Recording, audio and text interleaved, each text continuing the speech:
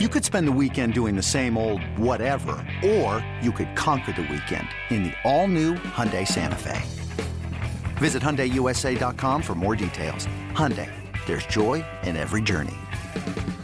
With threats to our nation waiting around every corner, adaptability is more important than ever. When conditions change without notice, quick strategic thinking is crucial. And with obstacles consistently impending, determination is essential in overcoming them. It's this willingness, decisiveness, and resilience that sets Marines apart. With our fighting spirit, we don't just fight battles, we win them. Marines are the constant our nation counts on to fight the unknown. And through adaptable problem solving, we do just that. Learn more at marines.com. Welcome into Loho Daily. I am Loho, aka Lawrence Holmes. Thank you for listening to the podcast.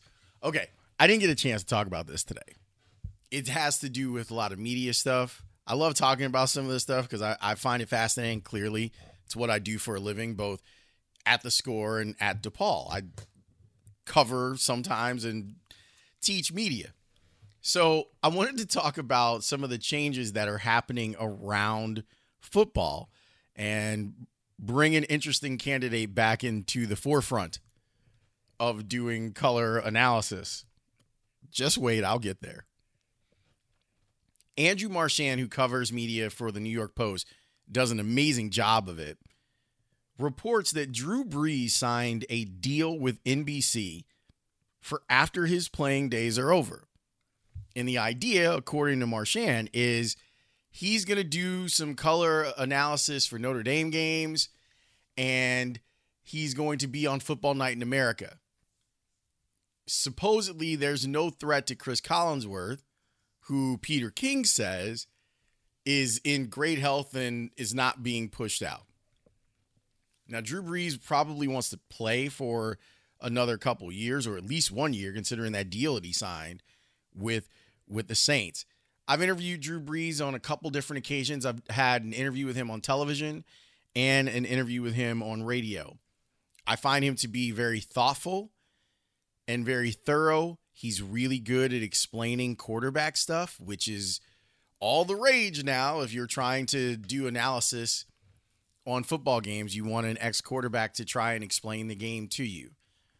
I think he's got a lot of charisma. He has a lot of goodwill built up with not just the fans in New Orleans who adore him, and if he wanted to run for governor someday, he could, but with football fans in general. I think that he's one of those people. It's hard to not like Drew Brees.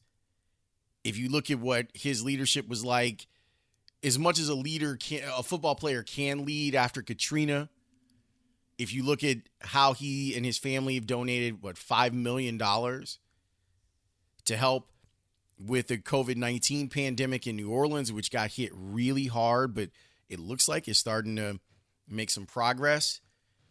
He's got a great Q rating. He's likable. People respect him. They trust him. And I think that if he wants to do this, I think he'd be a really good fit for it. I will say, though, and this will get into my next part of this story, too. I will say that I'm still not convinced. I don't know how we could use the data. I'm not convinced that any of these broadcasts are so helped by the analyst that people won't watch them if analyst X isn't there. Here's what I mean. I haven't liked the Monday Night Football team. I wanted to give it a fair shot. I really like Joe Tessitore as a college football play-by-play guy. I think he's got great energy for that, and I always enjoy catching those games on ESPN with him. And I think that Booger McFarland is maybe a little bit miscast as an analyst, and I was expecting that once they got Jason Witten out of there, it would give more time for Booger to give his thoughts. I like Booger better in a studio. I think that he needs to be in a place where he can breathe and he doesn't have to wait on the play-by-play guy to bring him in. That being said, there was never a moment, even in me kind of going, this isn't the best for me as a consumer. There was never a moment where I was like, I'm not going to watch Monday Night Football because Joe Tessitore and Booger McFarland are calling the action. football to me,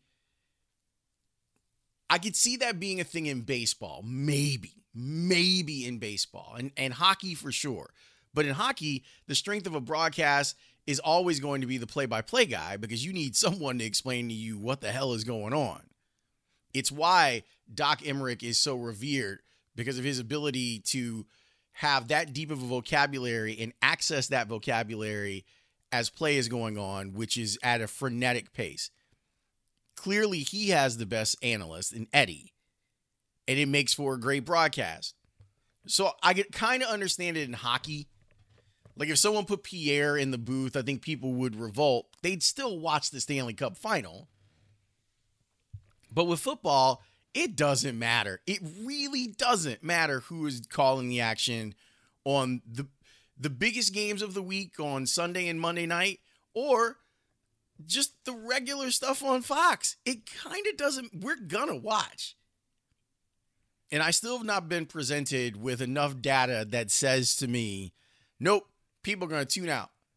If Drew Brees isn't on that broadcast in 2 years, I'm not going to watch the Sunday night game of the week. Yes, you are. I just saw numbers from, and we're in unprecedented times now when it comes to sports coverage. ESPN had 22 million people tune in for a replay of a Monday night game from 12 years ago last week. Do you think they care about who the announcers were? I think it was Tony Kornheiser who was doing analysis on that game. And people hated Tony Kornheiser doing analysis on that game. I know I'm not comparing apples and oranges totally. Or I am comparing apples and oranges a little bit. But come on. And now the latest news is that there are some people who believe that Kirk Herbstreit and Chris Fowler should call the Monday night game if they can't get Peyton Manning to agree, and he's clearly not going to agree.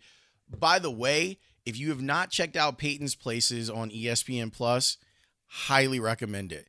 And there's an episode about the death of the fullback that is worth your time. Trust. There's also every episode I've watched has been great, but they go to Lombardi's house. There's a sit down with Virginia McCaskey. They tell the story of George Halas missing the boat, literally missing the USS Eastland before it sank in the Chicago River. It's a really well done thing that they did. But he doesn't seem like he's interested in being in the booth, even with the crazy Tony Romo money that's out there right now. So Herbstreit and Fowler, I love watching those guys do college football. And I have no doubt in my mind that they could do pro football. None. But I go back to what I was saying before. It's not like if they're not great at it, which I suspect that they will be. If they're not great at it, I'm be like, no, I'm not going to watch Monday Night Football. And I understand that they're trying to get the best product that they can.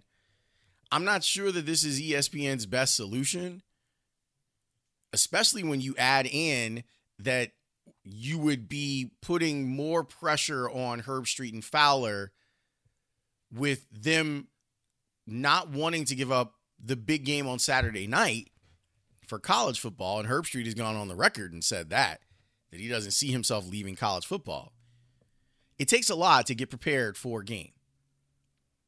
I know that you may think that people just roll up and call a game, and some broadcasters, you can be like, oh, they just rolled up. But it's really difficult. In football, I think hockey is the hardest to do play-by-play for. Radio play-by-play, I can't imagine trying to do hockey. I can't imagine it. It seems impossible. The job that John Weideman does on Blackhawks games is amazing to me. Football, there's so many players that you have to keep accounted for. In television and a production like ESPN and Monday Night Football, you're going to have staff that's going to help out. There's going to be spotters.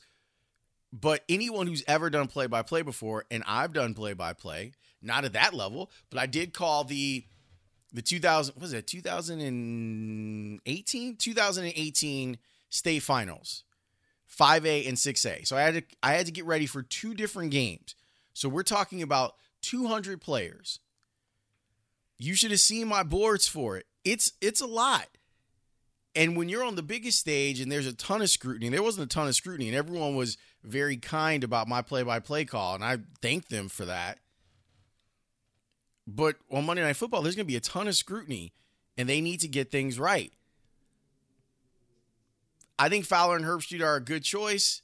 I don't want them taken away from college football, and I want people to realize that what they would be doing would be difficult. But my thesis statement is no one turns off football in America because of the announcers.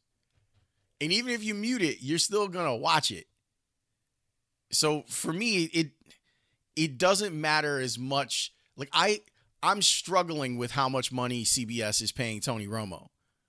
Now, if you're Tony Romo, get your paper. I'm all for it. I just don't know how CBS can justify that when they're doing cutbacks in other areas. It seems like, oh, so you paid $18 million for an analyst. Cool. A year? And I understand the players looking at that and being like, wait, what? He doesn't play anymore? He's going to make more money doing this than he did playing quarterback. Not just football, but quarterback. So we'll see what they end up doing. There was more change, and this is also courtesy of Andrew Marchand of the New York Post. Our buddy, Charles Davis, is now going to replace Dan Fouts at CBS. So Fouts was working on the secondary team with Ian Eagle, who is one of the best play-by-play guys in the business.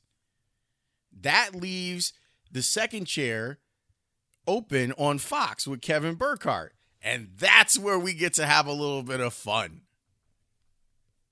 I don't know if you remember, but a couple of years ago, after he retired, Jay Cutler was supposed to be the third person on that team, that it would be Kevin Burkhardt, Charles Davis, and Jay Cutler. I haven't watched this season of Very Cavallari at all. And I think that Jay might still be stuck in the Bahamas. Because I think that's where he was before the pandemic happened and they closed their borders and stuff. But let's go, Fox. Let's go. Because you're not going to get Greg Olsen, at least for another year. Because Greg Olsen is going to play football with Russell Wilson this year out in Seattle. That says to me that you only have one choice. If you want to get some of that sweet quarterback nectar that every network has to have as their analyst, may I present to you, ladies and gentlemen, drum roll, Jay Cutler.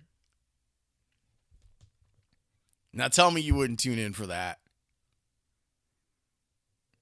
So, Jay, what did you think about that play? Don't care. Thanks for listening. Talk to you tomorrow.